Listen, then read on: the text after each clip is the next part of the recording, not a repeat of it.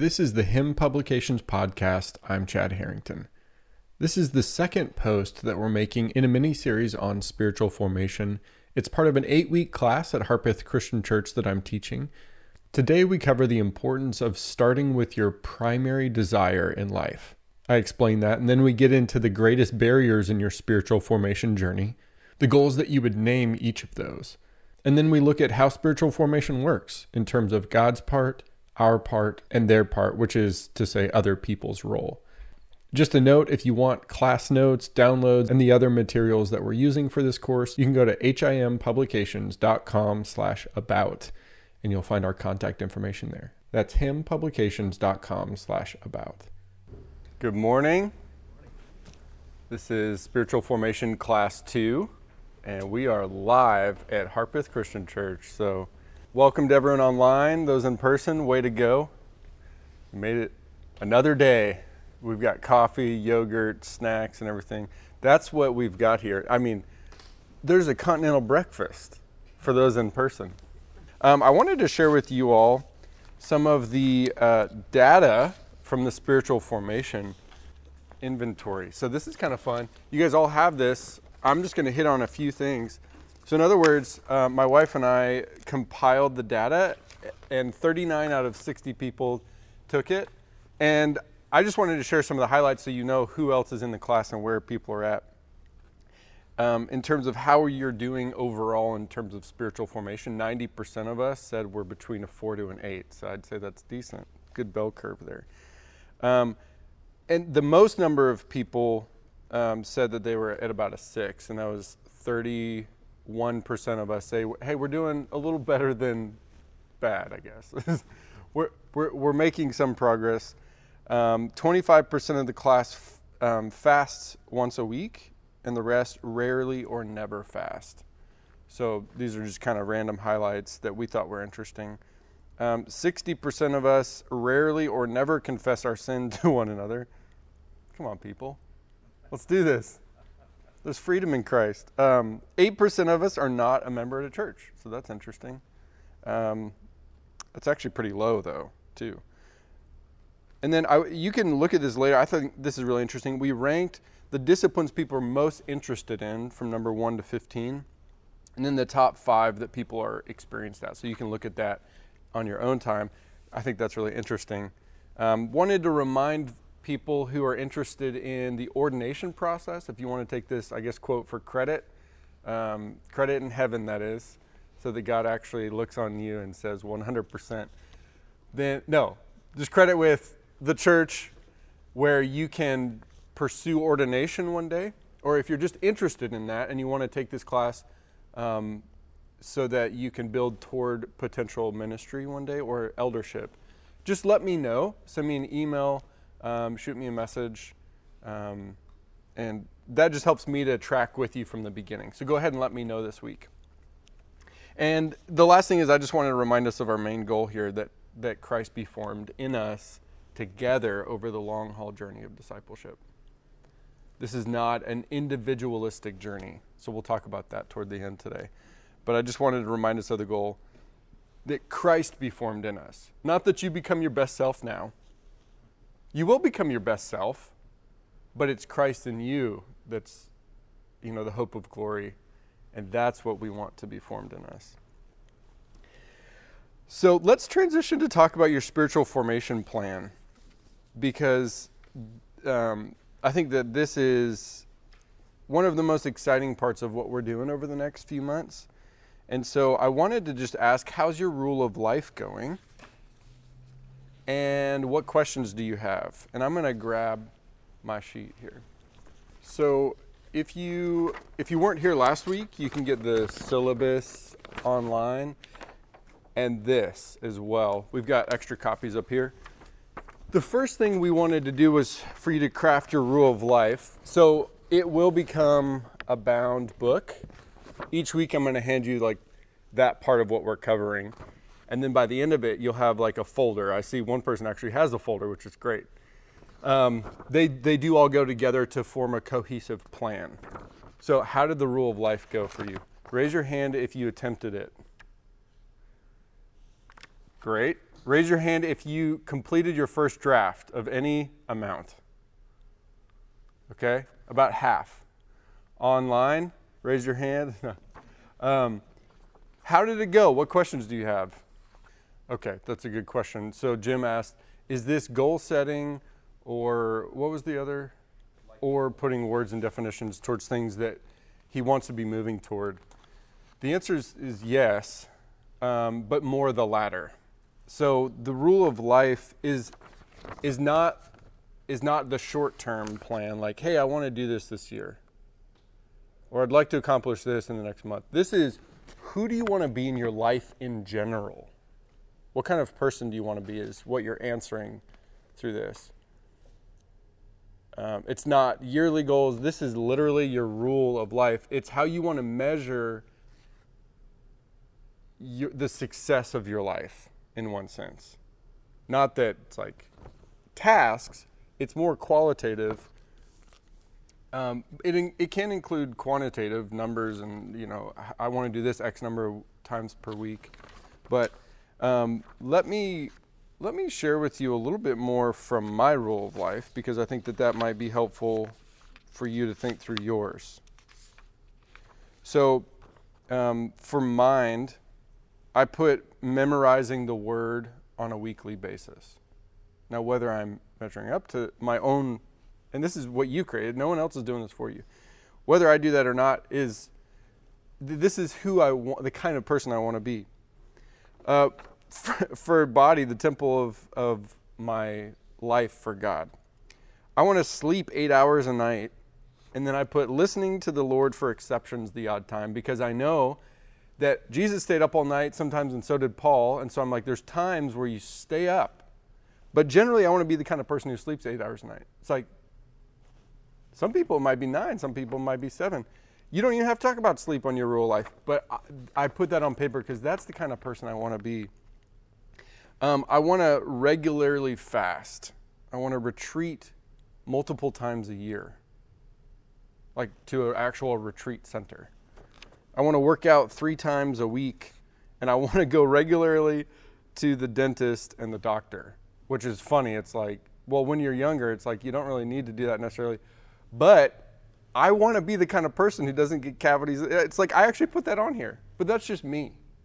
What is it for you? For social, I want to regularly confess and repent without letting time go on in sin. I want to seek what I called 360-degree church for regular fellowship. I want to be with people who are further and older, maybe younger and not at the same place in my journey, but also people who are on the same, playing field where we're partners. I wrote that down because I want to seek these things. This one's unique to me: to cultivate long-term, mutually, spiritually encouraging relationships. That one's actually kind of hard. Does that help? Yes. Okay. What else? What other question do you have, Matt? Okay. So just so I can say that back to the people online.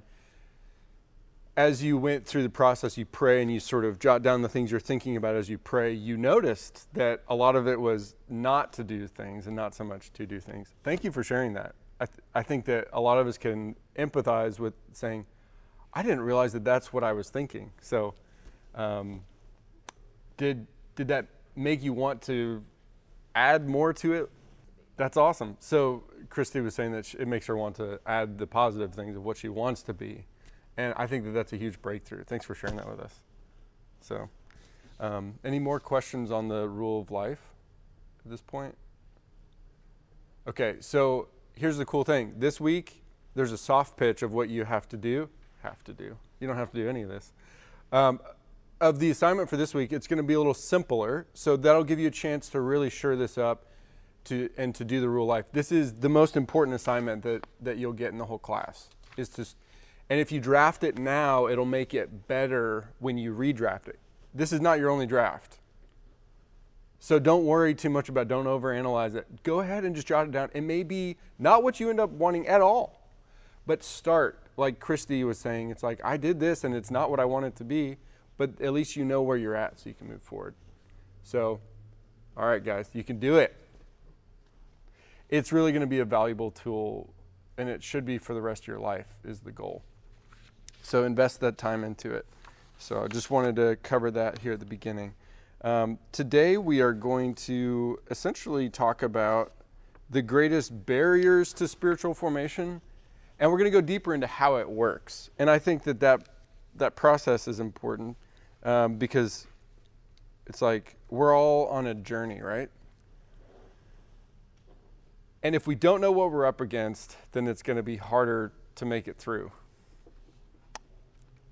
So to set all that up, and this gets into what we're going to talk about this coming week, what you're going to do during the week, I want to talk about your greatest desire. So we're going to cover it like this. We're going to talk about what's your greatest desire right now. Then we'll move into generally what are the barriers to spiritual formation that people experience, both on the surface level and on the deep level. And then we'll talk about how it works. In other words, problem solution kind of thing. And by next week, we're actually going to hit the ground with the first disciplines that we're going to talk about. So I think these first 2 weeks are the kind of material, contain the kind of material that you're going to want to really, you might even go back and listen to it. We have a podcast of this, by the way, so you can do the audio. It's the kind of thing that goes really deep. We're going to cover a lot of content and ground, but I think it's really important to talk about a biblical theology for spiritual formation. Where's your heart at? What do you want? What are your personal barriers? Because these are the things that you're going to run into as you make progress. And so let's talk about, basically let's get our plan, like let's figure out how we're going to navigate things so that when we get into the details, we don't get bogged down by that specific detail because we're running up into things we hadn't thought of in general. Does that make sense? So the first thing I want to do is talk about your greatest desire. So this is kind of exciting for me because it was so liberating for me when I realized that what I want matters. Okay? So let me explain what I mean. I'm using the framework of story for spiritual formation. So I've been a student of story for the last probably 3 or 4 years intentionally, and it has really been helpful. Donald Miller simply defines story as a character who wants something and overcomes barriers to get it. So you're the character in for this story, for your story, and you've got to want something. There's no good story if there's no desire. And then they overcome barriers to get it. If you look at like what's most of the time in any movie or plot, it's the barriers and overcoming them. But the thing that makes it worth it is the desire that motivates along the way. And so let me just ask you, what do you want? There's this funny video online. It's from a movie. I don't even know what the movie is, but the guy's like, "What do you want?" And the girl says, "It's not that simple." And he's like, "What do you want?" It really is kind of complicated to just say what you want. But let me make this point that I think it matters to God. It's not just a cool pop psychology question to ask. In John chapter 1, we find Jesus walking close to the disciples of John the Baptist. And all of a sudden he finds trailing him these 2 awkward guys. At least it seems awkward in the narrative. Because Jesus turns around and he's like, what are you doing? So they're following Jesus like this, right? Literally just like following the guy. Jesus turns around and he says this, "What do you want?" Now, he could have said it in multiple ways, like, "What do you want?" Like, come on, guys, what do you want? But the context seems to show that he wanted to know literally what they wanted by following him. And I love their answer. They're like, where are you staying at, man? And he's like, "Come and you'll see." But notice that the question is really engaging. He didn't first say, "Come and follow me" to these guys. He said, "What do you want?" I think that's really engaging. What do you want in life right now? The Lord might be asking you, or at least I'm asking you. Perhaps you just want a new job, or you want a break, or you want deeper friendships with people. I'm not asking necessarily what do you want spiritually. I think too often we separate what we want in life from spiritual desires, but I think sometimes they're actually more integrated than we would at first blush think. So I literally am asking, what do you want? Not what are you supposed to want? Not what is your spiritual self wanting? Literally, plain and simple, honestly, what do you actually want in life right now? Let's start there on your spiritual journey. It might be difficult for you to actually answer this. I think a lot of us don't make space in our life for what we want because we've got work to get done and there's things to do. No one cares what I want. Can't you see how the world works? Our desires don't matter because it's about what God wants for me, not what I want. These are the kinds of things that make it challenging to answer this question. But I would argue that although he doesn't always give us what we want, I think because he loves us, right? He wants to know what we want because he's a good father. I ask Emma, my daughter, who's only 2, all the time, what do you want? It's not because she's going to get it every time. It's because I want to know what she's trying to tell me without many English words. We're learning to speak spiritually. And one of those muscles is naming what you want. Because how are you going to move forward if you're not moving forward from the place of actual desire? We can't fabricate spiritual formation and progress. It comes from our authentic self. And so I talk about and basically ask you to name your primary desire. Now this is even different than asking, what do you want? Because you could say, well, I want this, this, this, and that. And it's like, okay. So I'm asking literally, what's your primary desire right now in life? So this week, you're going to answer that question. In fact, there's a sheet that helps you answer that question. It'll remind you of some of these important things I just said and give you a little bit of a process on how to do it. So that is, you only have 2 assignments this week. That's number 1. The next one is very similar. It's short and simple. So I say primary desire because I think that is what makes good stories. If you want 100 things, boring. You're not going to get them, and you're not going to be able to make progress on all 100 at the same time. You get 1. How do I know that? Because of the Jungle Book. Think about the story of the Jungle Book as Disney retells it and compiles Rudyard Kipling's slowly released newspaper articles. They compiled it into this really great narrative that we all love from 1967. And then it was re-released in 2016 by Disney, and it was amazing. So it sort of reignited this excitement about story in me when I watched it. Really well done, not just in terms of cinematography, but also their storytelling was incredible. By the way, Rudyard Kipling, who wrote these stories, the Jungle Books originally, he was a believer. So that's kind of cool. Everyone in the Jungle Book wants one thing. Shere Khan, what does he want? To kill Mowgli. Bagheera, he wants to protect Mowgli. Baloo wants honey. Literally, that's all he wants. He's not focused on Mowgli, really. He just wants the honey. Mowgli, come help me get the honey, What does Mowgli want?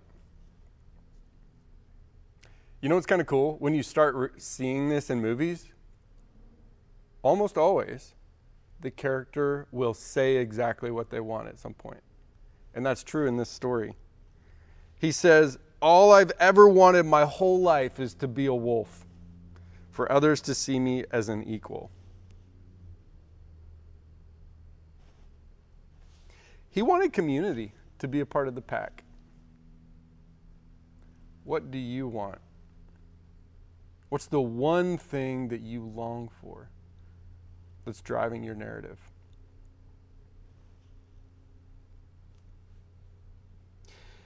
God can reform your desires and change them, but let's start with where you're at. You could think of it like this. Here's you. Here's God. Let's say your desire is not precisely on target with the center of God's heart. It's more like this. Or it's maybe like that. So you want things, they're kind of in the direction, but not necessarily. That's okay. God can redirect our desires. But, perhaps your desire is more in alignment with what God wants than you might at first suppose. And the goal is that we would move towards God. So there's a fun word to talk about this. It's called henosis. It's becoming one with God. We'll talk a little bit more about that. But as we journey toward God, it's like, just start moving. Let's say you're heading maybe even far off of the page. At least you'll know where you're at. And then you can say, God, change my heart. All I want is this, and it's not what God wants. That's okay. Put it down. You can change it later. So here's how to do it. List out all the things you want right now. You can do that on this sheet that you've got on your table. List them all out this week. And then pick one. Pray about it. Think about it. Again, you can always change it later. This is a good exercise.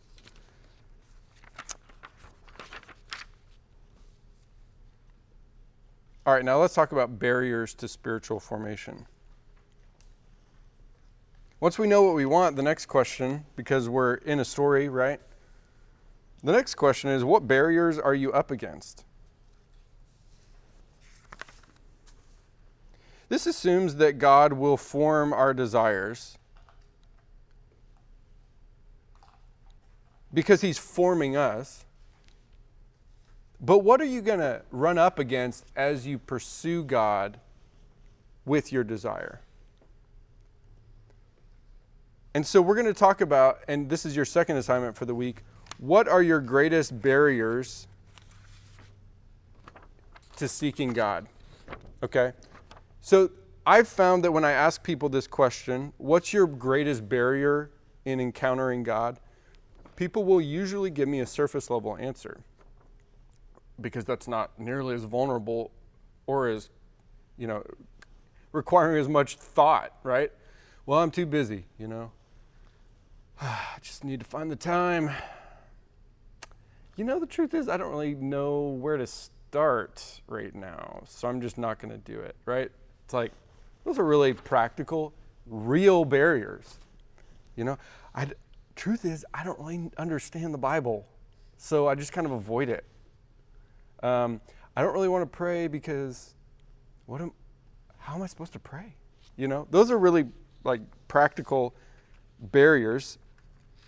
So I want you to list out this week all the barriers you think through, and then I want you to identify your greatest surface level barrier, because I think it's actually important to name those practical things, those more easy to identify things.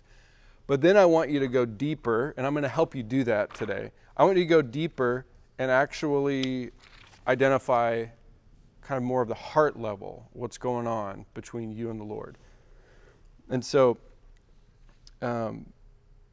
those deeper barriers do require more thought to get to, because it's not immediately obvious to us necessarily. There are issues of the heart, like sin and shame and guilt, but also maybe the way we view God. How do we know God? Maybe we don't like him because we think that he's a curmudgeon. That's a barrier. You're not going to really want to be intimate with someone who's against you. And if that's where you're at, if that's actually a barrier for you, let's go there. Let's talk about it. So the way to identify your barriers, number one, be willing to go deep.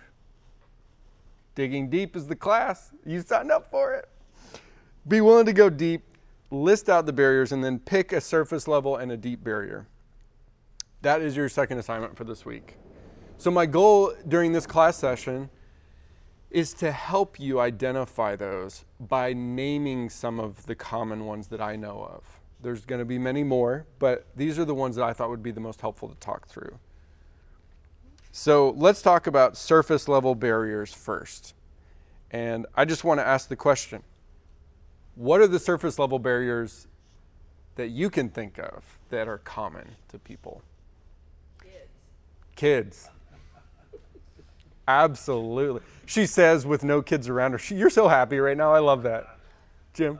Media, overall distraction. Media, distractions. What else? This is good. Just popcorn. Not making a priority. Not making it a priority. Like logistical. Yeah. Finding the time. What else? I thought of forgetfulness. There's one. What else? I don't know if it's surface level, but I'd say for me, Discipline. discipline. I would consider that more of a surface level, because it's kind of practical, right? Or tangible. Like, how do I do this? Okay, what else? I thought of sometimes we don't have a clear goal. Like, what am I actually doing here?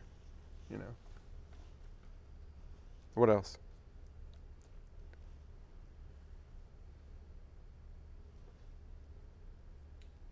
Somebody online said distraction, specifically being on phones. Distractions, being on phones. Yes. Yeah. I'll speak for myself. Okay. Maybe sometimes we can blame other people. Okay, that's interesting. Blame other people. Yeah. Like who? I'm not getting where I want because of you, because you're always doing this. I'm not getting what I want because of you. You're always doing this and that. Okay, that's interesting. I hadn't even thought of that. That's interesting. Yeah. And that sort of gets us to some deeper things, but I think on the surface, it's like blaming would be a surface level. Yeah, that's good. What about deeper barriers? What are some of the ones that you can think of? And I'll kind of interact with you about it. I might push back or, I might help guide the conversation. But, what are some ones that you can think of? Reasons kind of on that deeper heart level that people would avoid pursuing God. Would somebody like feeling worthless or like not feeling worthy? Not feeling worthy, yes. Yeah, that's huge. Absolutely.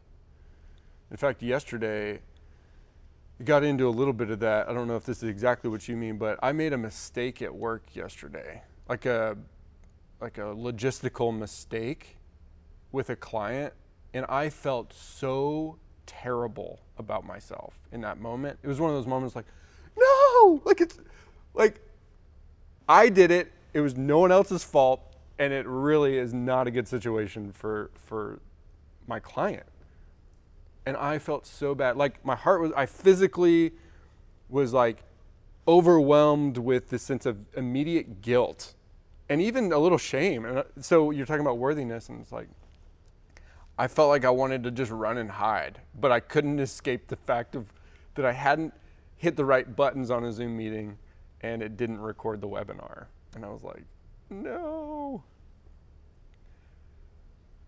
I didn't want to talk to the guy. I didn't want to tell him, I just totally fumbled and you're going to have to redo it. I was so ashamed of what I had done. But I don't think it was sin. It was just, I made a mistake. I didn't hit the buttons correctly, right? I think, feeling worthy, that's a great one. That can get into shame, sin and guilt. Ongoing sin that you're currently in is such a burden. That one might be kind of like past failures. Since I've always failed, or I seem to have a history, let's say, of failing at something, why bother? Past failures. Yeah, not even necessarily just sin, but then also like, hey, I've tried to read the Bible. I've tried to pray. I've tried to, worship with my family, but they laughed at me, or, it's like, yeah, past failures. Thank you for saying that. I think that is deep, because those are wounds sometimes, or kind of like a marred picture of what it looks like that stays with you. Yeah, what else? Hey, Chad, there's a few on Facebook. Okay. Few on Facebook. Didn't have a good father growing up. That could cause a deep barrier. Didn't have a good father. What was the rest of that? That's it. Okay. Another one, anger with God. Yeah, that can be really deep. Fear of change. That last one, Karen Jackson said, fear the change that God's going to ask. Oh, fear of change. Yeah. Good. Fear of change. Yeah. For people like me, that's not an issue because I love change. But I'll tell you what, I don't love all change.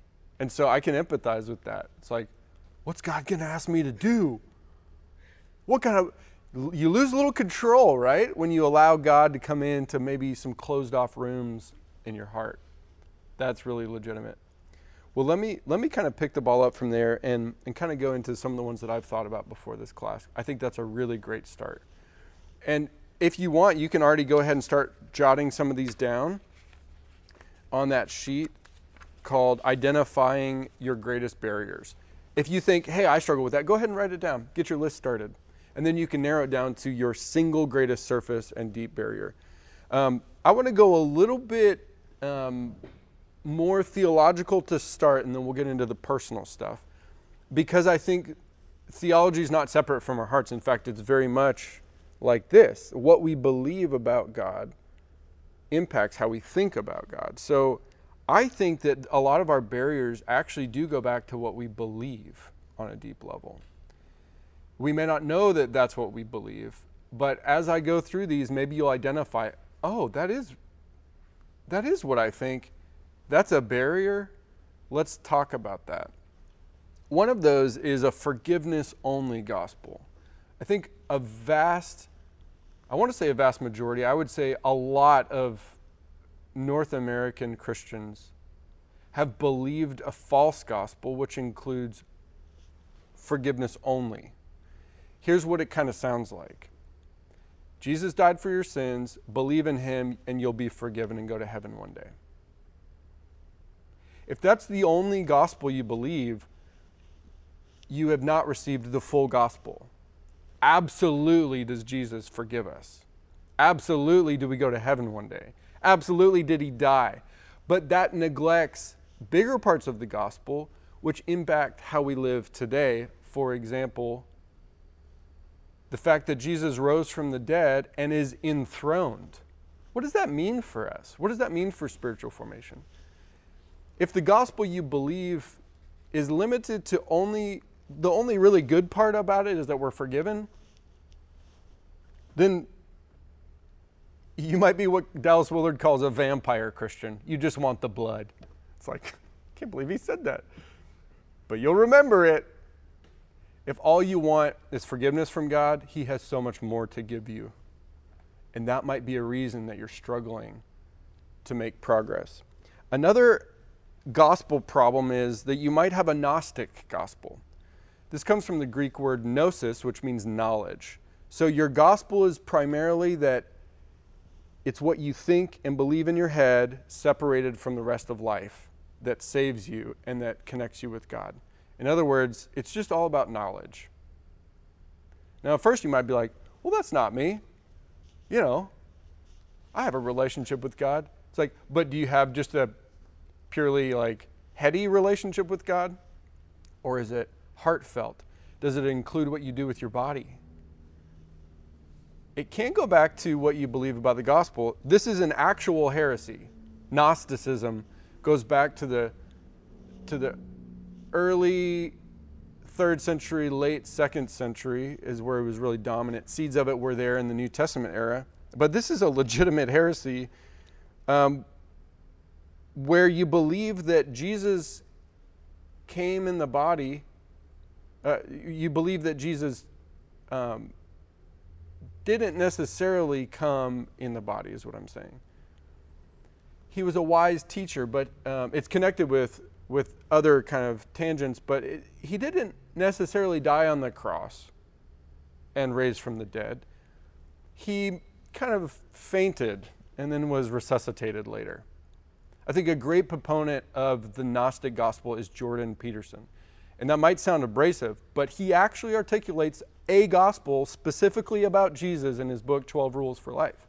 And it's very attractive when you read it, because he talks about metaphorical resurrection and life that comes from knowing about God. And he's a really heady guy. Love Jordan Peterson as a psychologist. He is promoting what I would call the Gnostic gospel. And a really good way to identify if you believe these kinds of things. And by the way, it doesn't sound like he believes that Jesus actually died and rose from the dead. Probably the died part, but I don't think Jordan Peterson believes in a bodily resurrection. So that's the essence of a Gnostic gospel, is they don't believe in a physical resurrection from someone who was dead. So a good way to identify if you struggle with this in your heart and in your life is if you separate your spiritual journey from the physical things in your life. Maybe you neglect your body and say, well, I need to spend more time in prayer. It doesn't matter if I work out or eat well. It might go back to a deeper belief about the essence of God's purpose for us. Because Jesus did come in the body, God physically raised him from the dead, and he will give us new bodies one day. Not because these bodies are terrible and we should neglect them, but because God cares about the physical world. That's why he created it. He could have made us just like these spirits floating on clouds and, oh, now I know about Jesus. I believe that. I'll go this way. It's like, no, we are embodied creatures for a reason. And when God says, love me with all your heart and with all your nephesh, with all your life, including your body, he means it. When Jesus says, you know, love the Lord your God with all your heart, with all your life, and with all your mind and strength. Actually, by the way, he doesn't say strength in Matthew 22. I found that interesting. But if he says the mind part, right, which we talked about last week, which is included in the Hebrew concept of heart. He wants all of us. It's the full gospel for our entire life. So think about, what do I actually believe? Do I believe that the kingdom of God matters? We'll get a little bit more into that. You might also have a skewed view of sovereignty, where God does things to you. He's the one who does all the work, and you just you don't do anything in the relationship. You just receive it. You might actually believe that the sovereignty of God means that you don't do anything, which sounds kind of appealing, but it's really weird, and it doesn't work, and it's not true. That view of sovereignty is not the God of the Bible. Okay, and there's views like that are promoted widely. If you have questions about that, let's talk. That's a complicated kind of can of worms to open up, but I need to say it because it's a real barrier. If you believe God is the only active person in the relationship, where you just pray maybe and then he does it and then you wait, that's a problem. That's a big barrier, and I want to help you work through that. You might be afraid of legalism. You've rejected good works because you think that that's legalism. You've also rejected the efforts to please God because you think, well, I'm not supposed to please God. Jesus did that for me. Those are barriers because those are also false presuppositions. We'll get into that. You might also not believe it's possible for God to change you. Yeah, he can do that with Martin Luther. He can do that with Bobby Harrington. He can do that. But me? No, you can't teach this old dog new tricks. Come on. On a deep level, you might not believe it's possible because of how far you've gone and the things you've done and how long it's been since you've made progress. But in Christ, as we'll get into, there is power even for you and even for me. I love the fact that last night I got an email from the guy that I messed up his webinar. He's a believer. And I was so afraid. I was like, I called him and he didn't answer my calls 2 times yesterday. He emailed me. He said, here's the new file. Their tagline is relax. Like that's in their tag. So he said, I bet you're just beside yourself. But he said, relax. It's okay. How much more is God like that with us? Hey, I know you think that you went too far and you screwed it up too much. But I love you. It's okay. There's more personal barriers that come too. I think sin in our lives right now is probably the greatest barrier. Sin in the past is one thing, but if you're actively engaged in sin and you're caught in it, it's like get help, get out of it, because it's going to be really hard for you to make spiritual progress when you're actively, willfully sinning. I think it's a really dangerous place to be. And I know that when I've been caught in sin in my life, it's terrible. It's such a burden. And so I just encourage you, get out of it as soon as you can. And if you need help, ask for it today. Guilt and shame Guilt is about what you've done. Shame is about who you are. These are significant barriers. I'm not going to get into exactly all what those mean, but I want you to be able to name them. You might be selfish when you come to God. You view God as a vending machine. It's like you approach the spiritual disciplines like, like going to Vegas, going to get a slot machine. I put insert coin here, output more here. It's like, but you don't see it as a relationship. You just kind of want stuff from God. I think that's a pretty big barrier. And so that's more personal. It's not so much a general like theological thing. I think another one that's worth mentioning is that you don't believe that personality can change. Like, you're like, well, that's not my personality to be disciplined. It's like, hold on though. Isn't one of the fruits of the Spirit self-control? So are you going to exclude God's formation in your life because of your Enneagram? Like, because your Myers-Briggs doesn't quite comport with the biblical texts that say, no, God can actually change your heart. What do you think your personality is? It's part of your heart's a huge part of your personality. And if you believe that personality is permanently fixed from birth and never changes, I'm sorry, you believe some weird pop psychology, and it might be a significant barrier for you to change if you continually say that's not my personality. Now, let me say, again, back to the desire thing, I think your personality really matters. In fact, if you believe that your personality can't change, I might be a bigger proponent of your actual personhood and personality than the people that you've listened to. Because I believe that Christ in us enlivens our real personality, and maybe the things that you've thought of as who you are actually connected to weaknesses and sin and dross that the Lord wants to take away. So I just kind of want to say, maybe just loosen your grips from the personality profiles a little bit. Loosen your grips from the boxes you've put around yourself and just say, here I am, Lord, without necessarily holding on to these categories. And Lord, change me. And don't worry too much about if it's part of your personality or not. You might find that who you are is actually even richer than what you thought because it's Christ in you. So just wanted to say that. There's a lot of others, but those should get you started thinking through some of these surface level and deep barriers. So let's move into how it works. If you think about a story, right? There's a character who wants something, and they overcome barriers to get it. Well, how do they overcome barriers?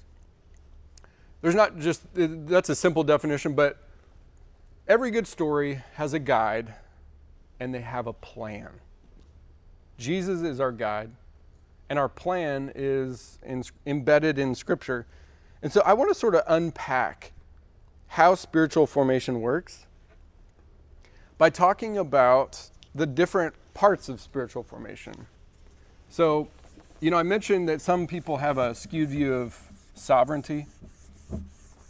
And by the way, that's a tricky one because that can go deep and it might take some time to unpack, but I think it's worth it. So as I move forward, I want you to think about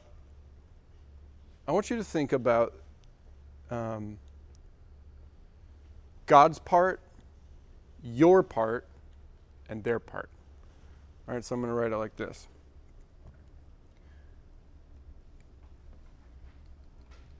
God's part. Okay, so it's a relationship, right? I know it's like, duh, Chad. Of course it is. But I want to unpack exactly how that works. And their part, because we're in community, it's not just us and God, it's us and God and others. And so that's sort of the outline of what we're going to be talking about the rest of our time today. And I want to start with God's part, because God's part, I believe in a strong view of sovereignty. And I think God's part is the most significant part, because without it, we are completely helpless, right? And I just want to talk about, last week we mentioned the anatomy of the person, right? So we talked about at the very core is heart. It could also be will and spirit. Those are all connected. And And then this is the Greek version of it. Then there's the mind, right? So it's still part of our inner life, but it's kind of a different layer, right? And then we've got our bodies here, and these are all dynamics of who we are as people. We've got the body, and then there's the social environment that we live in, and then bigger than that would be our soul or our life. Okay? And so I want to talk about the very center of this, which is our heart. It's our will, it's our spirit, okay? And remember how if you kind of draw a darker line around this and around this one, those represent the Hebrew concept. So it's really just two, the inner and the outer life, but we can think a little bit more deeply about it. So at the very core of our heart is our will. Willard talks about this being basically the CEO of who you are. It's the one who calls the shots, and it's deeper than your mind. It goes deeper into our spirits, into our hearts. It's called the will. And this is a hugely important thing to understand. Because not only do you have a will, but our Father in heaven and Jesus Christ have a will. So we're formed in the image of God, right? This is a really cool story from Matthew chapter 8, verses 1 to 3. It says that when Jesus came down from the mountainside, large crowds followed him.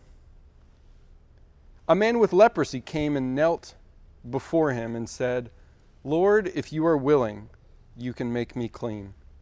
Now notice this question, if you are willing. In Greek, the word for will and desire is actually the same. So when he asks the question, if you're willing, he actually means like, do you want to do this? And that's also why I ask the question, what do you want? I want us to go to this deep heart level, the center of our will, which is connected to desire. And it says that Jesus reached out his hand, touched him, and he simply said this, "I am willing. Be clean." And immediately he was cured of leprosy. I think this is really interesting because this is a microcosm of how change happens from the heart of God to us. So follow with me. Jesus didn't just say like, "Hey, I'm down to do that, I'm cool with it." He actually said, "I am willing, like I want to do that. I want you to be clean." And so he decided to do it. He said it by activating the words in his mind, and then he reached out his body and touched the man with leprosy. And so the will of Christ actually moves outwards like that into the world, redeeming as he goes.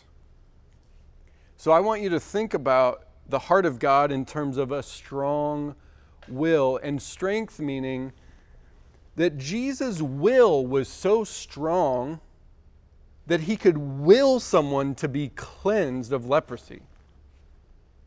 Think about that.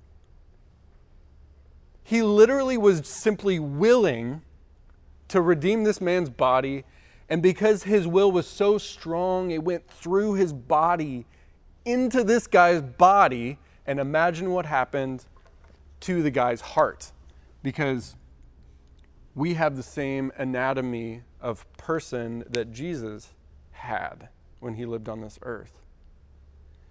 So what happened in this guy's life, because he was in social interaction, kneeling before Jesus, impacted his body. What do you think he thought about that? What do you think his heart felt in that moment when Jesus cleansed him of leprosy? That's called transformation, and that's a small story of how God changes our lives. It comes from the strong will of God into our life. So when we talk about, we want our kids to have a strong will, it's like, yeah, a strong will submitted to the Father. A strong will is a very good thing. In fact, I would say it's a very important thing, because that's the nature of Jesus. that is super exciting to me because that puts a lot of value in heart level transformation. Does that make sense? Like, we want the heart of God. You know, when we pray, our Father in heaven, your will be done, it's not an insignificant phraseology there. Like, God wills things, and the way that he actualizes them is through us, by giving us his heart. And so that's the second move of God. In his part, he has a strong will.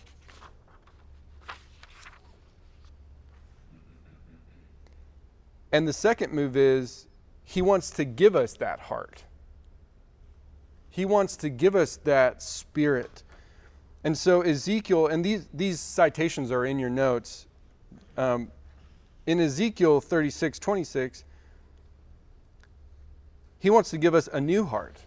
It says, I will give you a new heart and put a new spirit in you. I will remove your heart of stone and give you a heart of flesh. Metaphorically, right? I want to make you soft, not rigid. I want to give you my heart, a new one. That's what is fulfilled in Jesus Christ. We're born again, John 3 says. So he gives us a new heart, but he also gives us a strong heart. Ephesians chapter 3, verses 16 to 17. Paul says, I pray that out of his glorious riches he may strengthen you with power through his Spirit in your inner being, so that Christ may dwell in your hearts through faith. He wants to strengthen that inner being inside of you. Interesting. He literally wants us to have a strong heart, a strong will, a strong spirit. Why?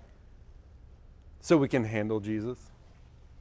Maybe, just a little bit, because he says right after that, the love of God is, I pray that you would know how deep and how wide and how long.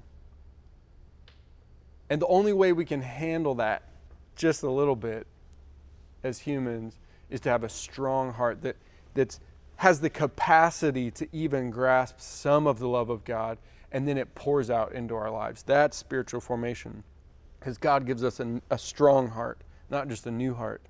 And then he energizes our hearts. In Philippians chapter 2, verses 12 to 13, Paul says, therefore, my dear friends, as you have always obeyed, not only in my presence, but now much more in my absence, continue to work out your salvation with fear and trembling. Catch this. For it is God who works in you to will and to act according to his good purpose. He energizes our will.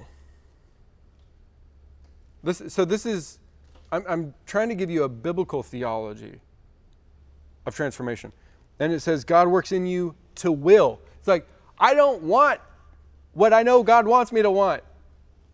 God works in us to will according to his good purpose. He's working in it. That's a view of sovereignty that I can get behind. That we work out our salvation because it's God working in us. And it's like, that doesn't make sense, Chad. And it's like, yeah, it's called the gospel. It's good news. And it also doesn't make sense because it's beyond us. But it's real, because I've experienced it and many, many people have. And it's beautiful. He acts us to will and to act. Spirit, body, inner, outer. God is transforming our whole lives, and it's God who energizes it. That's God's part. So what's our part? And by the way, it's really important to emphasize these things with our kids and to know them as we disciple our kids and people who are young in the faith. God's part's huge, okay? And if they don't have a regenerate heart, any kind of spiritual formation that you sort of attempt to do with them, it's going to be super limited. They might do surface level stuff, but you have to have a regenerate heart. You have to have a brand new heart to even make real change. Otherwise, it's going to be just spinning your wheels, okay? So remember these things and wait, for someone to be ready, but at the same time pour into them And then when God gives them that new heart, then you can really start doing work, right? Unless God's done his first grace of saving them in cooperation with their will, it's really just going to be hard to do anything. If you're trying to disciple someone who hasn't really converted, you'll know it because it's like nothing's working. They just don't do the things. They might not be there, okay? So God's part's huge. It's huge for you and me continually, but also when people start out and you're trying to invest in someone, find out. Now, you might invest in them so that they can become, converts to Christ. But I'm talking about spiritual formation. If you're trying to really help them move forward, you can't skip this step, okay? All right, let's talk about our part. The first thing that we need is humility to receive God's part. If you don't like God stepping, let me get a drink here. If you don't like God getting up in your business, changing things around, you don't like his part. If you really want to connect with God and grow, you need to have some humility and say, okay, God, you have a place in my life. And so let me kind of go through those bigger barriers and give the solution. We talked about the Gnostic gospel. The solution to a Gnostic gospel, like a information-based gospel only, is an embodied gospel. Jesus said in Mark chapter 1, the kingdom of God is at hand. Not the kingdom of God is waiting for when you die, in the 21st century. No, the kingdom of God is at hand. And when you pray like this, your kingdom come on earth as it is in heaven. Now, what is the kingdom of God? It's the actual reign of God in the physical universe that includes our hearts and our bodies. Okay? That's the alternative to a Gnostic gospel. It's the gospel of a God who cares about all of the things he created. Not just saving our spirit from when we die, saving souls. Unless you define soul as broadly as Willard does. But to save someone's spirit and not care about their body is actually an injustice to the very gospel of Jesus Christ. Why did God raise his body? It's because he cares about our bodies. Just read Matthew 25.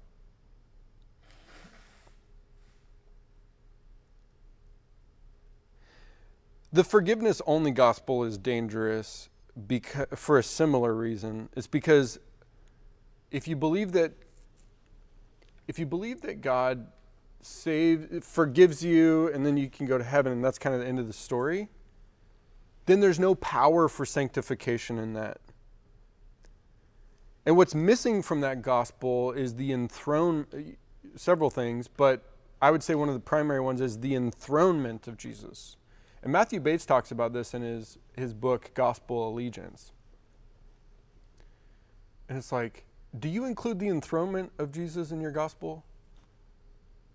Because the Bible does. It's not just that Jesus died and rose from the dead and kind of did some tricks and then, okay, now you can be okay with God. No, he is reigning over all the powers and authorities in the universe. So what does that mean for us? Right? The gospel is, there's more to it, but I think that's what some people are missing. The fact that God, through Jesus, so Jesus is sitting at the right hand of the Father, enthroned above every power and authority. What does that mean for us? It means that ain't nobody got a hold on us. Because guess where we're seated? We're seated with Christ in the heavenly realms, high above all those authorities. In other words, we have power to become different persons. That's a big deal. And it might be connected to the fact that you believe a gospel that's incomplete. You might believe in a forgiveness-only gospel. Okay, the fear of legalism. This is the one that I think is just really important. And I want to do my best to communicate this because it's a little bit challenging to navigate this well. So be patient with me and maybe even help me do this. I think some people are afraid of good works because again, this is connected to the gospel, but they believe that good works are actually bad. In other words, if we try and do good things, then we're trying to earn our way to God. Not only so we can go to heaven one day, but like, I don't want to make effort now to connect with God, which is kind of like heaven on earth. Because good works, didn't Jesus do the good work, and so we don't need to do them? And if we try and do good things, isn't that called legalism? So I just want to liberate you of this fear of legalism. Okay? As best I can. In this way, good works are mentioned 12 times in the New Testament, and every single time it's in a good way.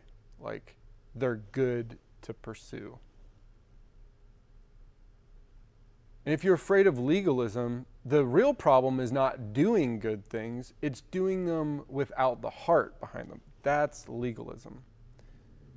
When Jesus in Matthew 23 says that to the Pharisees, you've forgotten the weightier matters of the law like love, justice, and faithfulness. He also said, without neglecting the former, which he was referring to tithing a tenth of their mint, dill, and cumin. The Pharisees were tithing their spices, and you know what Jesus said? Keep doing it. But you're neglecting the weightier matters of the law. He didn't say, so don't worry about the little details, just worry about the hard stuff.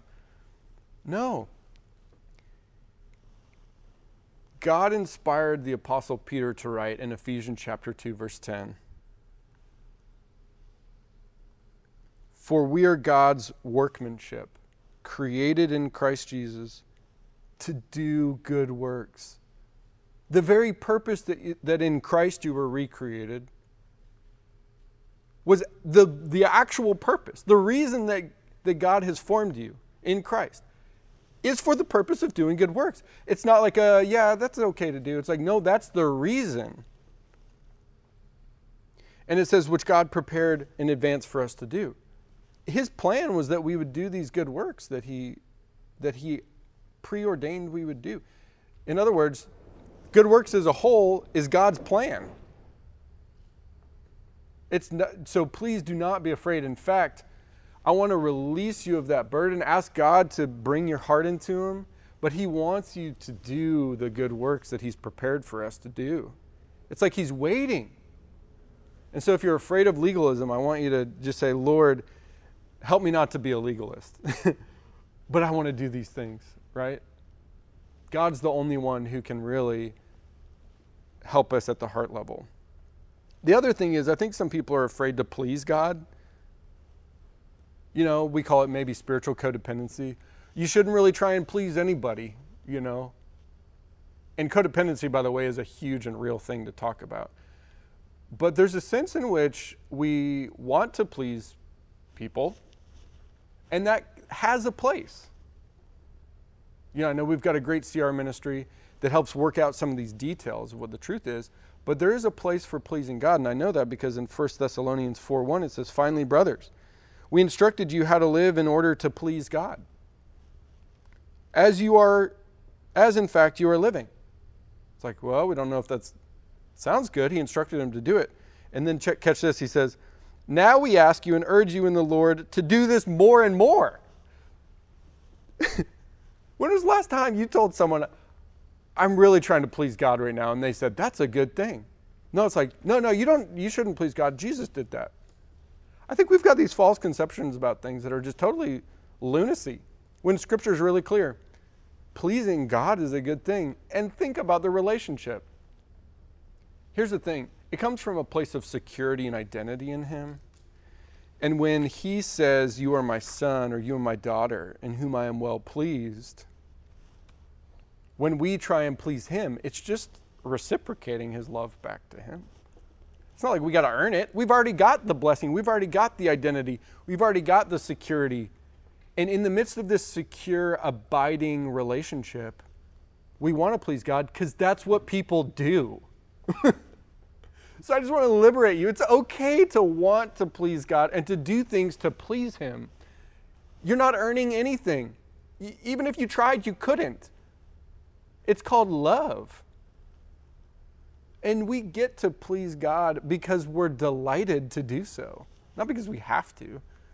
Because there's this chart and we have to climb it, you know. Isn't that good? Man, that's good. It's like when you do something for your spouse or for your kids or your family. It's like, this kind of liberates you. It's like, hey, here's the thing I did for you. And you get excited about them receiving it. Like, here's the gift. Here, I made you breakfast. I did this. You're not earning their love. You're just excited because you want to make them happy, right? Let's talk about the solution to some of the personal challenges, and then we'll land the plane here. If you struggle with sin, I'll just say this, Galatians 5:1, it's for freedom that Christ has set you free. If you struggle with guilt, there's 6 letters in the New Testament that all start with a new identity. You are holy ones. Romans, Ephesians, Philippians, Colossians, 1st and 2nd Corinthians all start that way. You are holy ones, which is weird because as you continue reading those, you get the idea that maybe they're not so holy. But he still starts that way, knowing what he's going to write, to the Corinthians especially. Shame. In Exodus 19, verses 4-6, God says in the first non-confrontational conversation he has with Israel since they left Egypt, God says to his people these beautiful words, you yourselves have seen what I did to Egypt and how I carried you on eagle's wings and brought you to myself. This is before the 10 Commandments. This is before the conquering of Canaan. Now, if you obey me fully and keep my covenant, then out of all the nations you will be my treasured possession. Although the whole earth is mine, you will be for me a kingdom of priests and a holy nation. Words of identity. Treasured possession? That's what we are to God. When I was in seminary, I met with a Hebrew professor over coffee one day, and I said, hey, I was wondering, in Exodus 19, I said, what's the Hebrew there for treasured possession? Is it like, is that legit? I was like excited. I was like, I really hope it is, because that sounds really cool. But I was wondering, like, sometimes they make the translation sound a little bit better than it is. And so I really wanted to know. And he said, that's exactly what it means. He said, in ancient societies, like especially around the Egyptian cultures and the Mediterranean, he said, a king on his throne kept his most treasured possessions right around his throne. He wanted them close by. And that's the phrase that's used in Exodus 19 of us. We are God's treasured possession. We're the most important to him. So if you deal with shame, God says, treasured possession.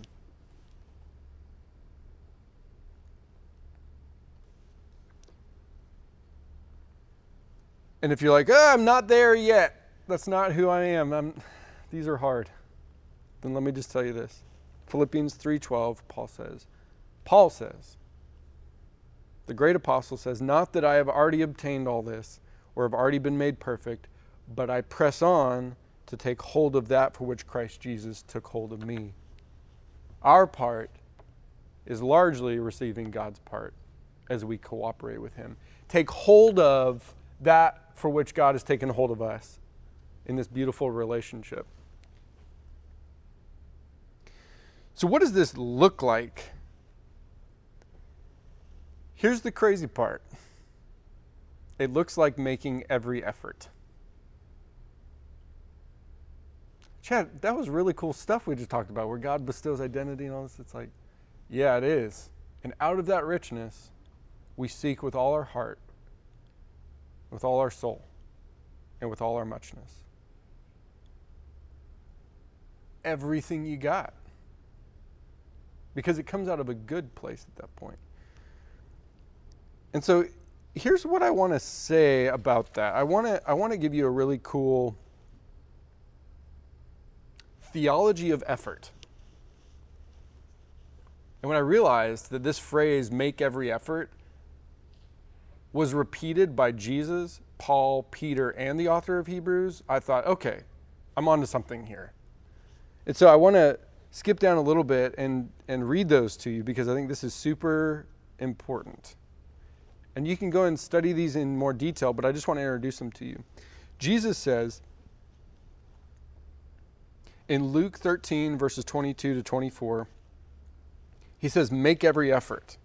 He's going through the villages and the towns throughout Perea during the 3rd year of his ministry, and he started preparing for the Passover, and someone asks him, Lord, are only a few people going to be saved? And Jesus says, make every effort to enter through the narrow door, because many, I tell you, will try and enter it and will not be able to. Interesting. Okay. Romans chapter 14, verse 19, Paul says, let us therefore make every effort to do what leads to mutual edification. In Hebrews 12:14, the author of Hebrews says, make every effort to live at peace, to live in peace with all men and to be holy. Make every effort to be holy, because without holiness no one will see the Lord. And then in 2 Peter chapter 1, verses 5 to 7, actually I'm going to back up to verse 3. He says this, his divine power has given us everything we need for life and godliness through our knowledge of him who called us by his own glory and goodness. Don't you love that language? You have everything you need. Through these, he has given us his very great and precious promises, so that through them you may participate in the divine nature, henosis, becoming one with God in that sense, participating in his divine nature, and escape the corruption of the world caused by evil desires. He says, for this reason, make every effort to add to your faith goodness, and to goodness knowledge, and to knowledge self-control, and to self-control perseverance, and perseverance godliness, and to godliness brotherly kindness, and brotherly kindness love. Make every effort. Chad, that's works righteousness. Not when there's love involved. Not when your heart is enamored with the divine nature that you're participating in, is it works righteousness. No, that's just called the good works to which God has taken hold of us for. That's called life to the full. We don't make every effort because we are supposed to. We make every effort because we long to, and it fulfills us like nothing else this world has to offer. That's a theology of making every effort. And as we make effort at the heart level, it impacts what we do with our minds, our bodies, our relationships, our entire life. It's this going back and forth, you know.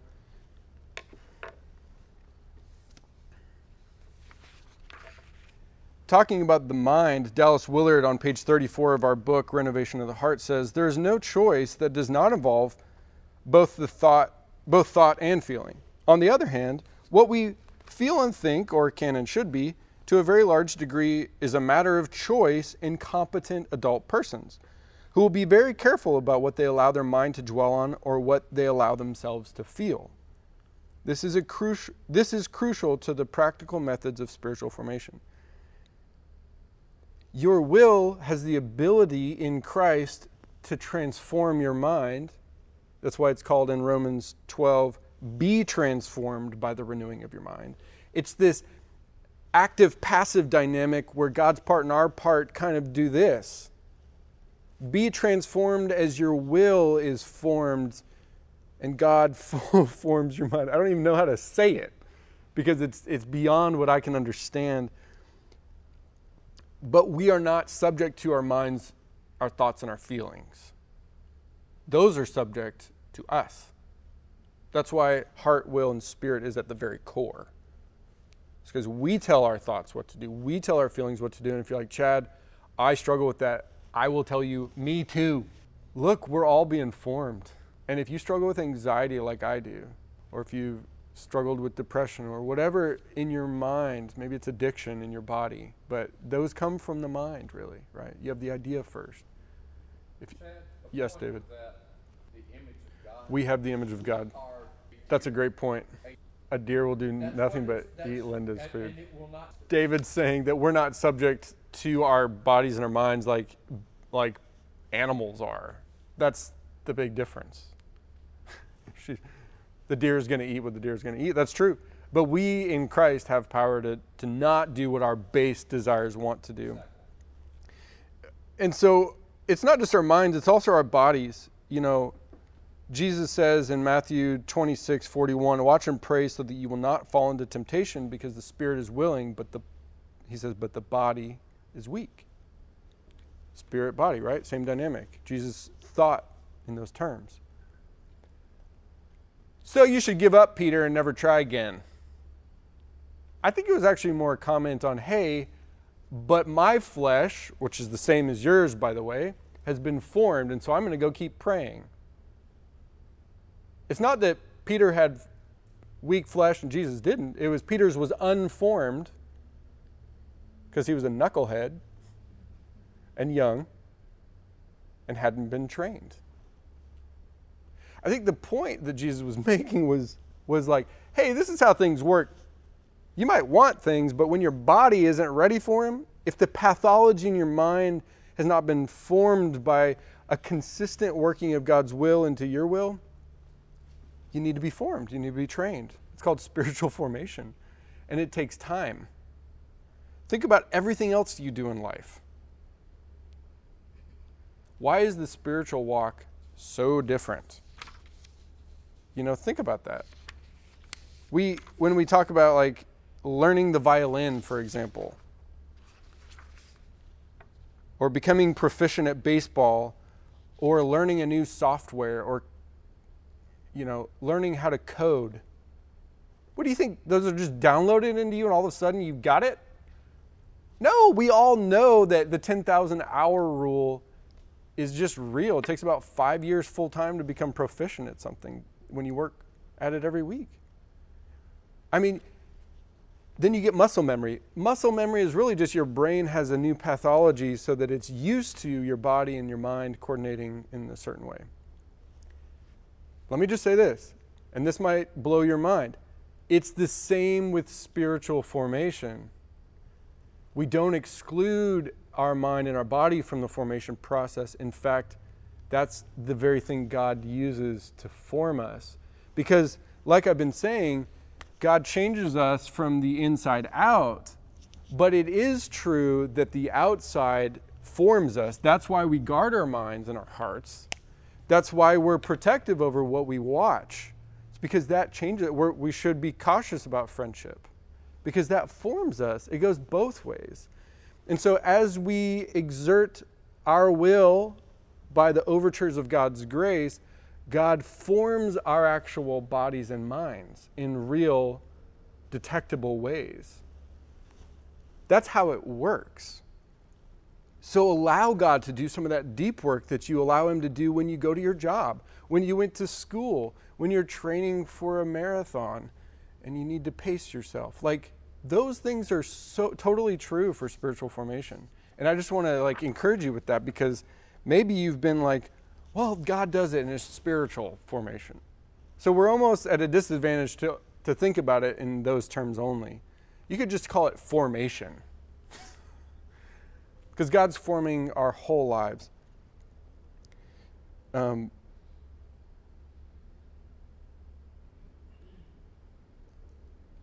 so I want to read this from C.S. Lewis's Screwtape Letters. He says something that's really interesting about our bodies. So in letter 4 of the Screwtape Letters, which is basically it's fictional about an older demon training a younger demon, and he basically talks about how to trick people in prayer. So this is really interesting. He says, one of their poets, Coleridge, has recently recorded that he did not pray with moving lips and bended knees, but merely composed his spirit to love and indulged a sense of supplication. In other words, this spiritual prayer. He says that's exactly the sort of prayer we want. And since it bears a superficial resemblance to the prayer of silence as practiced by those who are very far advanced in the enemy service, God's service, clever and lazy patients can be taken in by it for quite a long time. At the very least, they can be persuaded that bodily position makes no difference to their prayers, for they constantly forget what you must always remember, that they are animals, and that whatever their bodies do affects their soul. We are not mastered by our bodies, but our bodies, if we allow them to, can master us. I think of that often when I pray, because I'm tempted to believe, I don't need to kneel to pray. I do, though. I don't understand why, but it really helps me to pray when I kneel. And I think it's because I believed for a long time that my body didn't matter. But in Christ, according to the Scripture, our bodies do really matter. And as we're formed, it's just real. The dialectic goes both ways between spirit and body. In fact, Willard says in The Spirit of the Disciplines, the locus or depository of the necessary power for spiritual formation is the human body. This explains in theological terms why we have a body at all. That body is our primary area of power, freedom, and therefore responsibility. Allow God to change and form your body as part of your spiritual formation journey. I think it's actually significant. I want to end with this. And this is, again, from another Willard book called The Spirit of the Disciplines, because I think that this is really important about making plans and your intentions about spiritual formation. So this is a quote. Stick with me, and we'll end with this.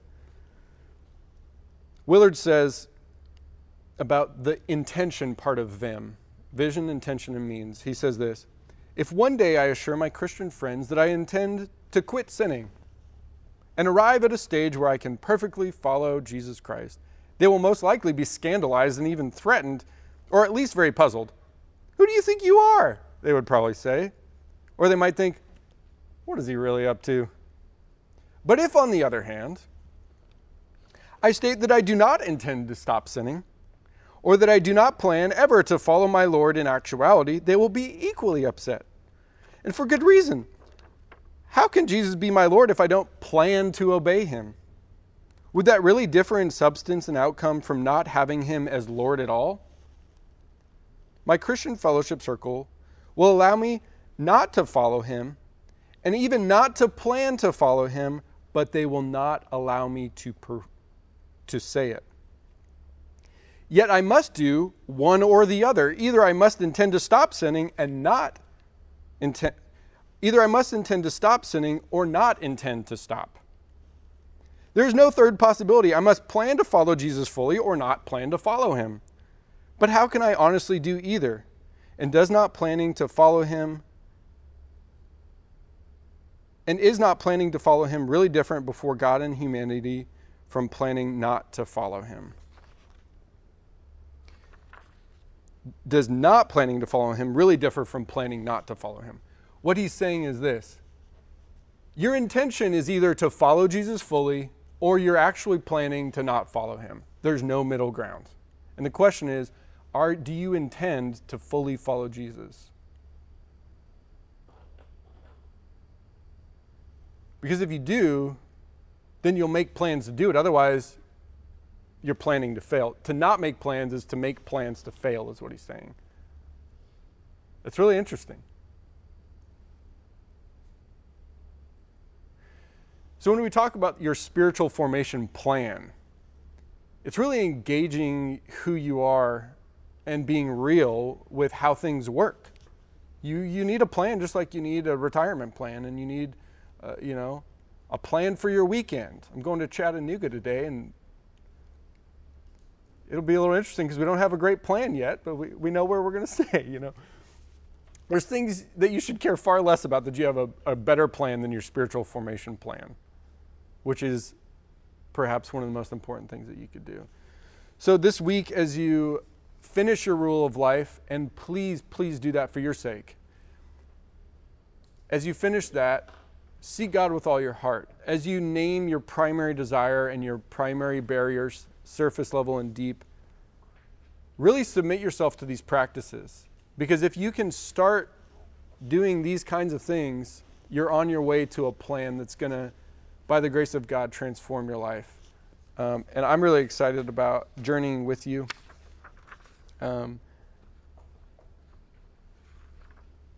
We didn't talk about their part, but let me just say one thing. In Colossians 1:28 and 29, Paul says, "We proclaim him," admonishing and teaching everyone with all wisdom, so that we may present everyone perfect in Christ. As we think about our journey, let's think about the journey of those around us. He says this. He wants to present everyone perfect, that is complete in Christ, and he says, "To this end I labor, struggling with all his energy, which works so powerfully in me." Struggling with all his energy. That's it right there. That's what we do with God's part and our part is also what we do when we pour into other people. And their part is the same as our part, but we do it all together. And so that's all we've got for today. Thank you guys so much for coming, and we'll see you next week.